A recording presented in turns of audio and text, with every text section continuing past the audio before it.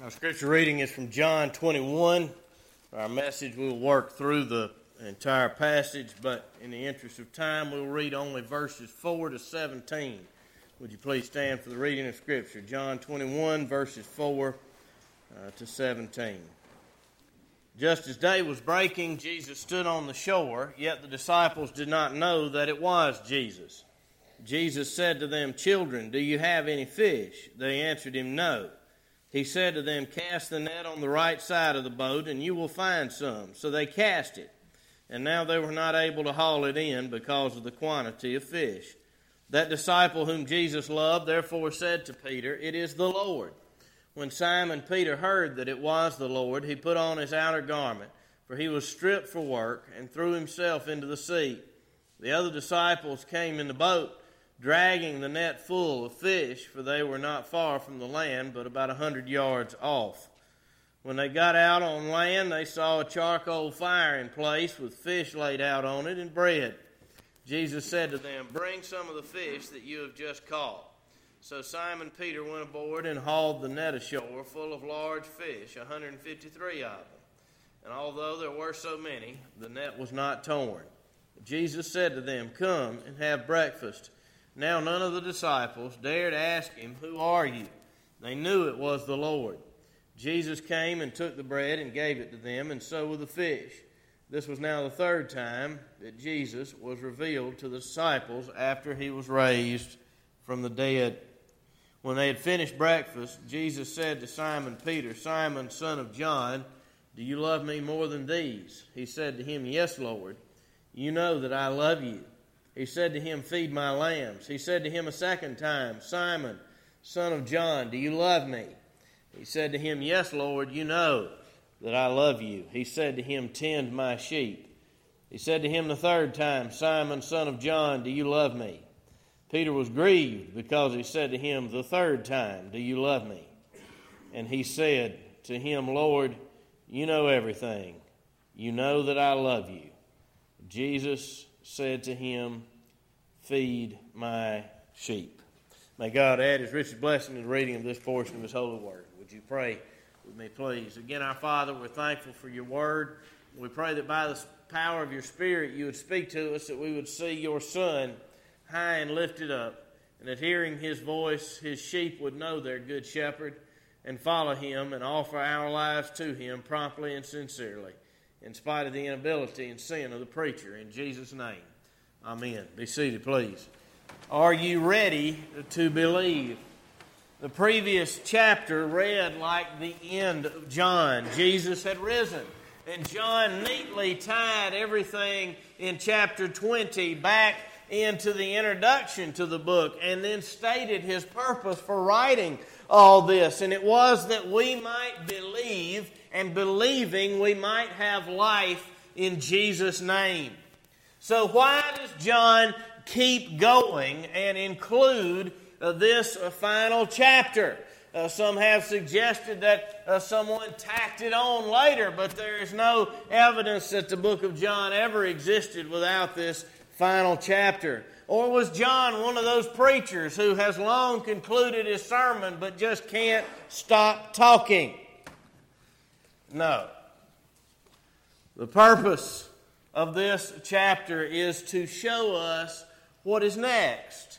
If we have read and studied all this material about the life and work of Jesus Christ, and if we are ready to do what John says and believe and thus enter into real life, then this is what awaits us.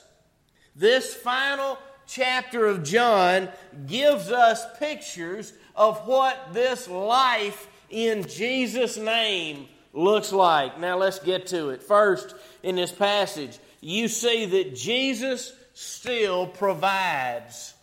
He still provides. Look at verse 1. After this, Jesus revealed himself again to the disciples by the Sea of Tiberias, and he revealed himself in this way. Simon Peter, Thomas called the twin, Nathanael of Cana in Galilee, the sons of Zebedee, and two others of his disciples were together. Simon Peter said to them, I am going fishing. They said to him, we'll go with you. They went out and got in a boat, but that night they caught nothing.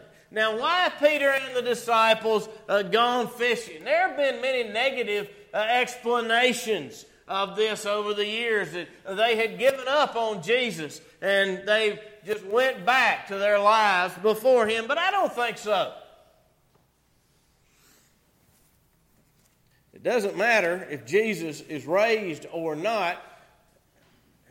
Let me finish my sentence before you charge me with heresy here. It doesn't matter if he was raised, but whether or not he was raised, you got to eat. Jesus was raised from the dead. That did not change the fact that these men still had to eat. So they went fishing. This is what they knew to do. Life goes on. But they found no success. And then, as we read over on the shore, there's Jesus. They didn't know it was Jesus at the first, but there it was. Look at verse 5. Jesus said to them, children, do you have any fish? They answered him, no. He said to them, cast the net on the right side of the boat, and you will find some. So they cast it, and now they were not able to haul it in because of the quantity of fish. Jesus knows that they haven't caught anything. When he says, children, do you have any fish? You almost wonder if he's poking at them just a little bit. You caught anything yet? No, they haven't. He tells them, cast the net on the right side, and you will find some. And you see, they caught so many fish that they could not pull the net in. Now look at verse 9. When they got out on land, they saw a charcoal fire in place with fish laid out on it and bread. Jesus said to them, bring some of the fish that you have just caught. So Simon Peter went aboard and hauled the net ashore full of large fish, 153 of them. And although there were so many, the net was not torn.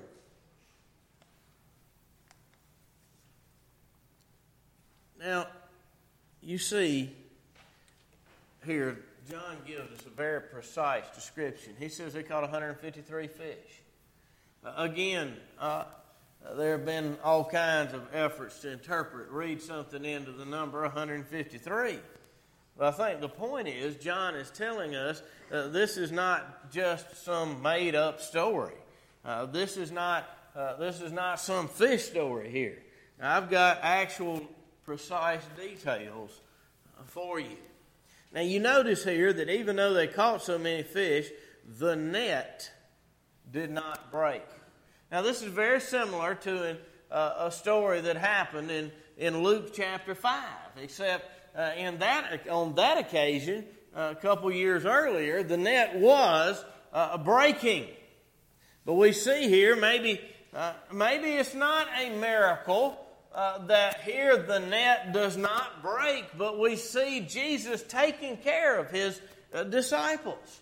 Still, he has told them where to find the fish, and now, unlike the previous time, as they are finally hauling them in, the net is not breaking.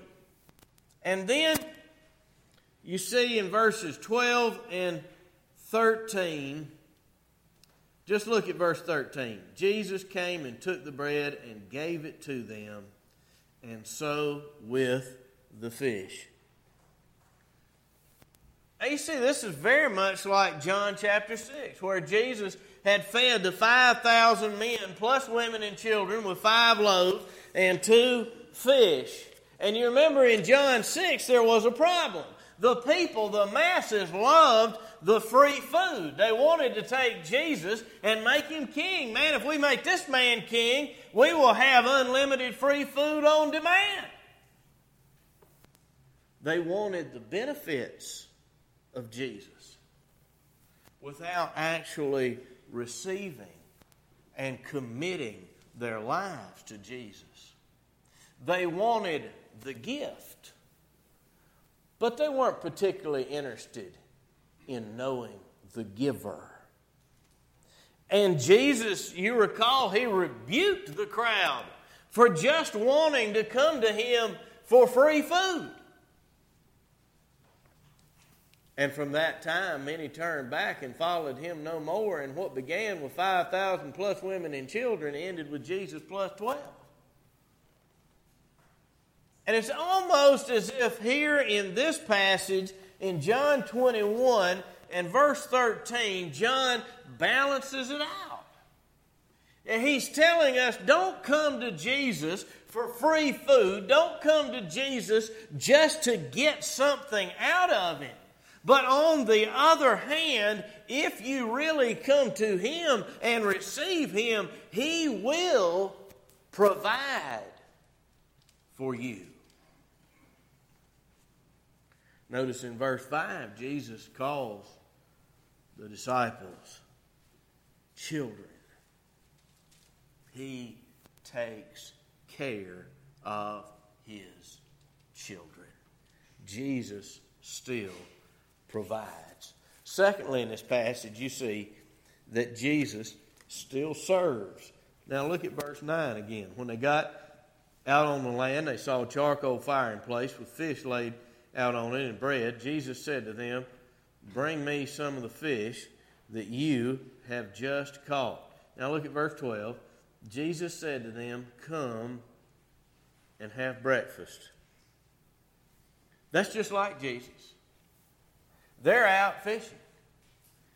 And Jesus is cooking breakfast for them on the shore.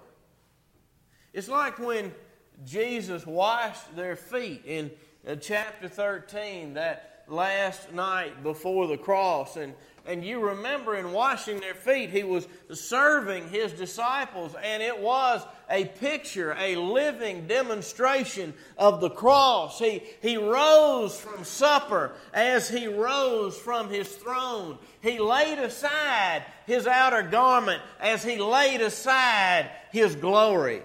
He took the towel just as he took the form of a servant, human flesh. Then he poured the water into the basin just as he poured out his blood on the cross. And he washed the dirt from their feet just as he washed them from their sins.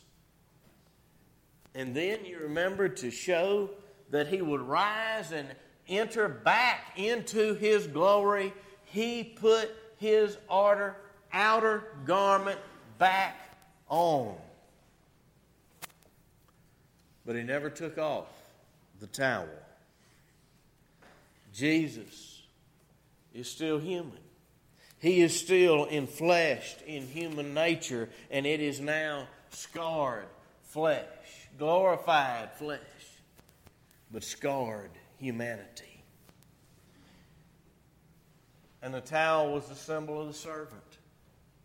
And Jesus, glorified, exalted, raised from the dead, is still serving his people. Now, God has always served his people even before the Son became flesh. But he became flesh in order to serve his people. And here Jesus is serving breakfast. And John is saying that if you are ready to follow Jesus, yes, you will serve Jesus, but you will not out-serve Jesus. I love that passage Jonathan preached last Sunday night from Revelation 7. And you remember it ends with that beautiful picture of all the redeemed in heaven with Jesus, the Lamb. And it says that his people, they serve him day and night. But you remember, while they're serving him, it says that he is sheltering them. He's feeding them. He's leading them to streams of living water. It says He's being their good shepherd. And it's telling us that we will serve Jesus forever. We will serve Him for all eternity, but we will not serve Him a tiny fraction of how much He will serve us. You see that Jesus still serves, and He always will. You see that Jesus still provides. He still serves. Thirdly, you see that Jesus still restores. Look at verse 7. That disciple whom Jesus loved therefore said to Peter, "It is the Lord." When Simon Peter heard that it was the Lord, he put on his outer garment, for he was stripped for work, and threw himself into the sea. Now, Peter had denied Jesus. But here, when they realized it was Jesus on the shore calling to them, Peter jumped in the water and swam straight to Him. Look at verse 15.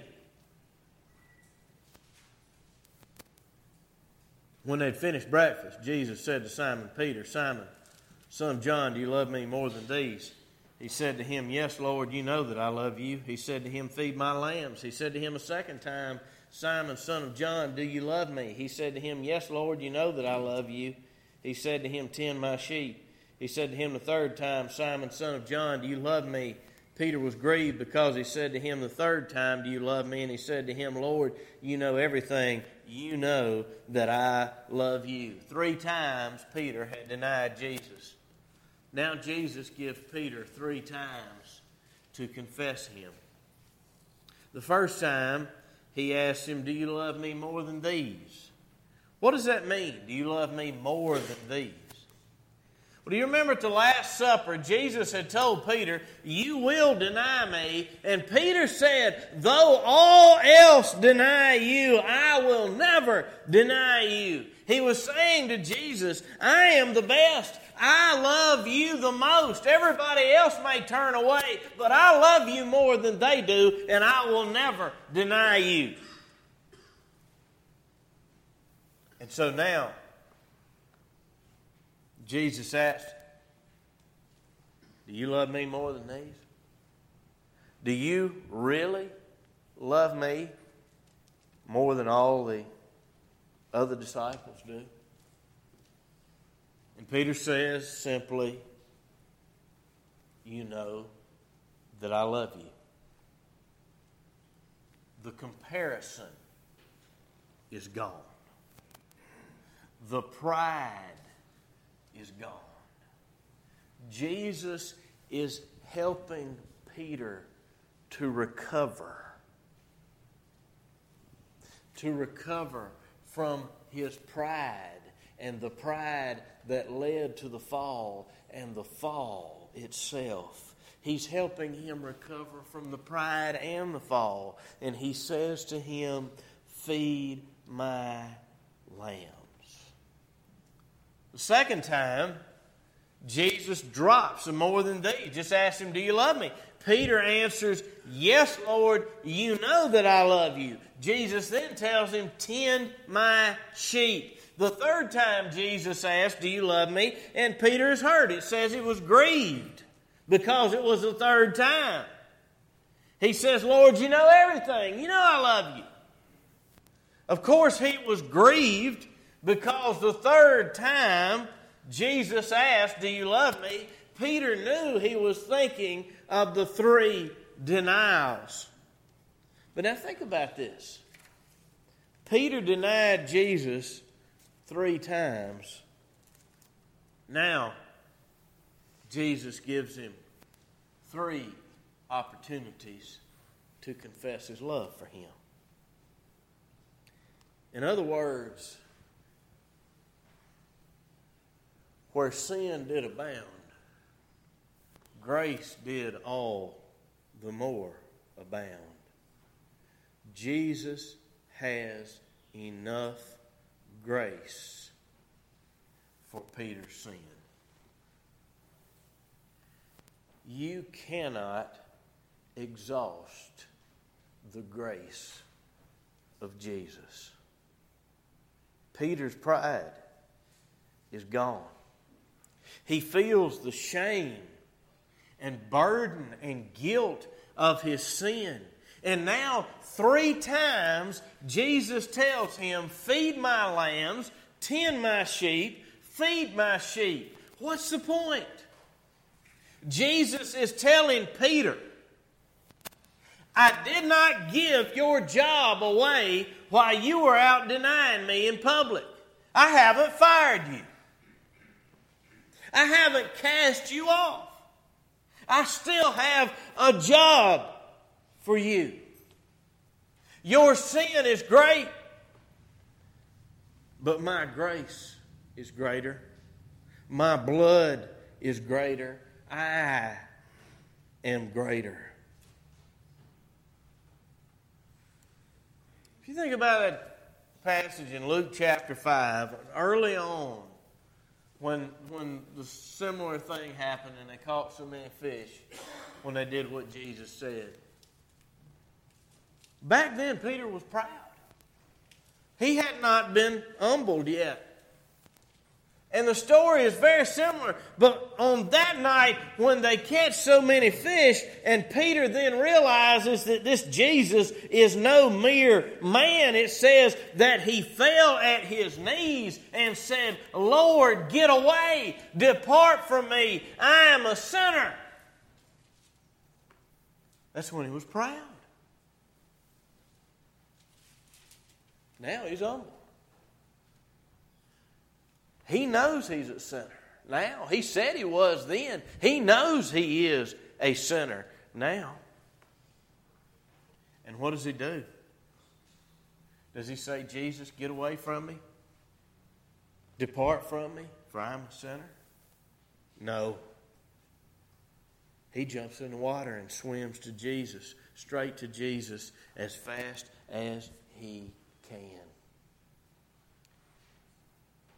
You see how his understanding of Jesus has grown? Perhaps you might be afraid to get close to Jesus.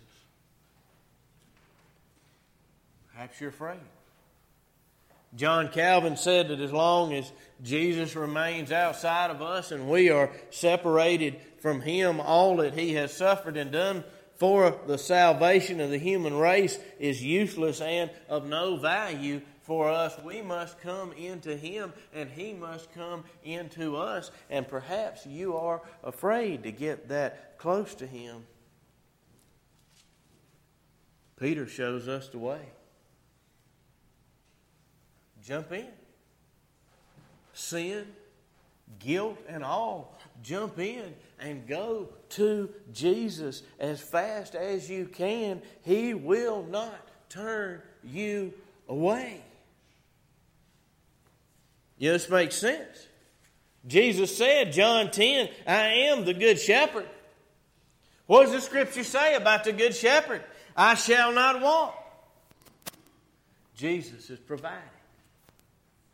He says, thou preparest a table before me in the presence of mine enemies. Jesus is serving breakfast. The table is prepared. He restoreth my soul. Jesus is restoring Peter. And now the good shepherd says to Peter, take care of my sheep. And John is telling us, if you're ready to come to Jesus, if you're ready to follow Him, you are unworthy, but He will never run out of grace, mercy, and forgiveness for you. He that cometh to me, I will in no wise cast out. He restoreth my soul. You see that Jesus still provides, He still serves, He still restores, and fourthly and finally, we see that Jesus still has a cross to carry. He still has a cross to carry. Look at verse 18. Truly, truly, I say to you, when you were young, You used to dress yourself and walk wherever you wanted. But when you are old, you will stretch out your hands, and another will dress you and carry you where you do not want to go. This he said to show by what kind of death he was to glorify God. And after saying this, he said to him, "Follow me." Peter turned and saw the disciple whom Jesus loved following them, the one who also had leaned back against him during the supper and had said, "Lord, who is it that is going to betray you?" When Peter saw him, he said to Jesus, "Lord, what about this man?" Jesus said to him, "If it is my will that he remain until I come, what is that to you? You follow me." He basically says to Peter, you will be crucified. They will stretch you out and take you where you don't want to go. You will be crucified. Now follow me. Peter sees John behind them and says, "What about him?" And Jesus says to Peter, "That's none of your business. What happens to him? You follow me." One Christian is martyred. Another one lives to be 100 years old. That's his business, not ours. He tells Peter, you'll be crucified. If you follow Jesus, he has a cross for you to carry. Now, for Peter, it was a literal cross. It probably will not be a literal cross for us, but there will be a cross to bear. It may be difficult. It may not be so much difficult by comparison, but that's up to him. He has work for us to do. If we follow him, it will be a life of obedience, cross-bearing, self-denial, and obedience. But our business is just to follow.